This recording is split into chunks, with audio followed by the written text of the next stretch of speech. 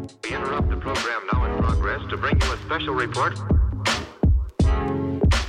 Here are the highlights this morning's news. From the WPGU News Desk, here's today's headlines on WPGU 1071, Champaign's Alternative.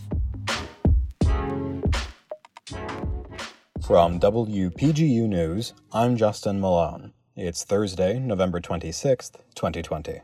The Champaign-Urbana Mass Transit District will be keeping their fall break reduced service hours for winter break until January 23rd. During typical school years, the bus service limits its operation at points in the year when students are not expected to be on campus, such as fall, winter, spring, and summer break. Since the COVID-19 pandemic has caused the university to transition all classes fully online after fall break this year, MTD has announced that they will treat the rest of the semester as an extended break, thus reducing their hours from November 21st until January 23rd to the typical winter hours from past years. These reductions will mainly impact Safe Rides Connect, routes serving campus, and late-night service.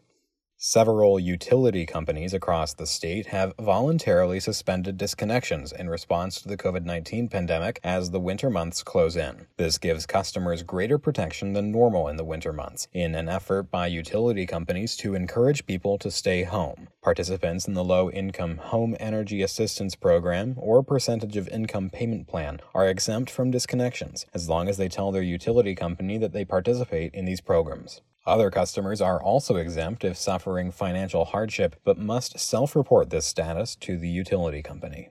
Illinois Governor J.B. Pritzker spoke yesterday, urging citizens to stay home for the holidays, suggesting virtual celebrations over Zoom or Skype. If you do choose to celebrate with family or friends, the Illinois Department of Public Health recommends that you wait at least a week before getting tested, as if you have been infected, it will register on the test.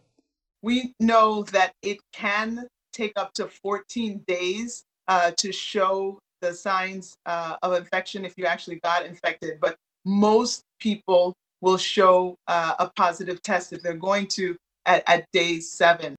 As coronavirus cases continue to rise across the state, the governor worries that cases will spike following Thanksgiving and urges citizens to stay home.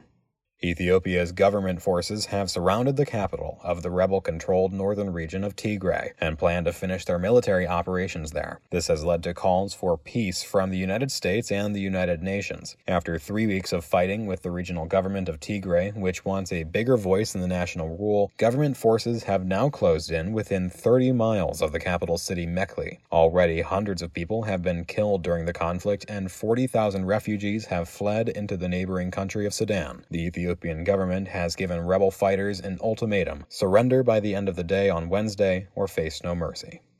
The Fighting Illini men's basketball team dominated the North Carolina A&T Aggies yesterday, winning 122-60. Former Morgan Park teammates Ayo Dosunmu and Adam Miller put on a show, combining for 56 points, 28 apiece. The pair combined for 11 three-pointers, and Miller's 28 points set a school record for most points in a freshman debut, breaking Brandon Paul's record of 22 points, set back in 2009. Illinois' defense imposed their will on the Aggies, out-rebounding North Carolina 62-18 and holding the Aggies to only 34% shooting. At one point, the Fighting Illini prevented the Aggies from scoring for an entire 8 minutes and 53 seconds. Illinois is set to play Chicago State today at 11 a.m. For WPGU News, I'm Justin Malone.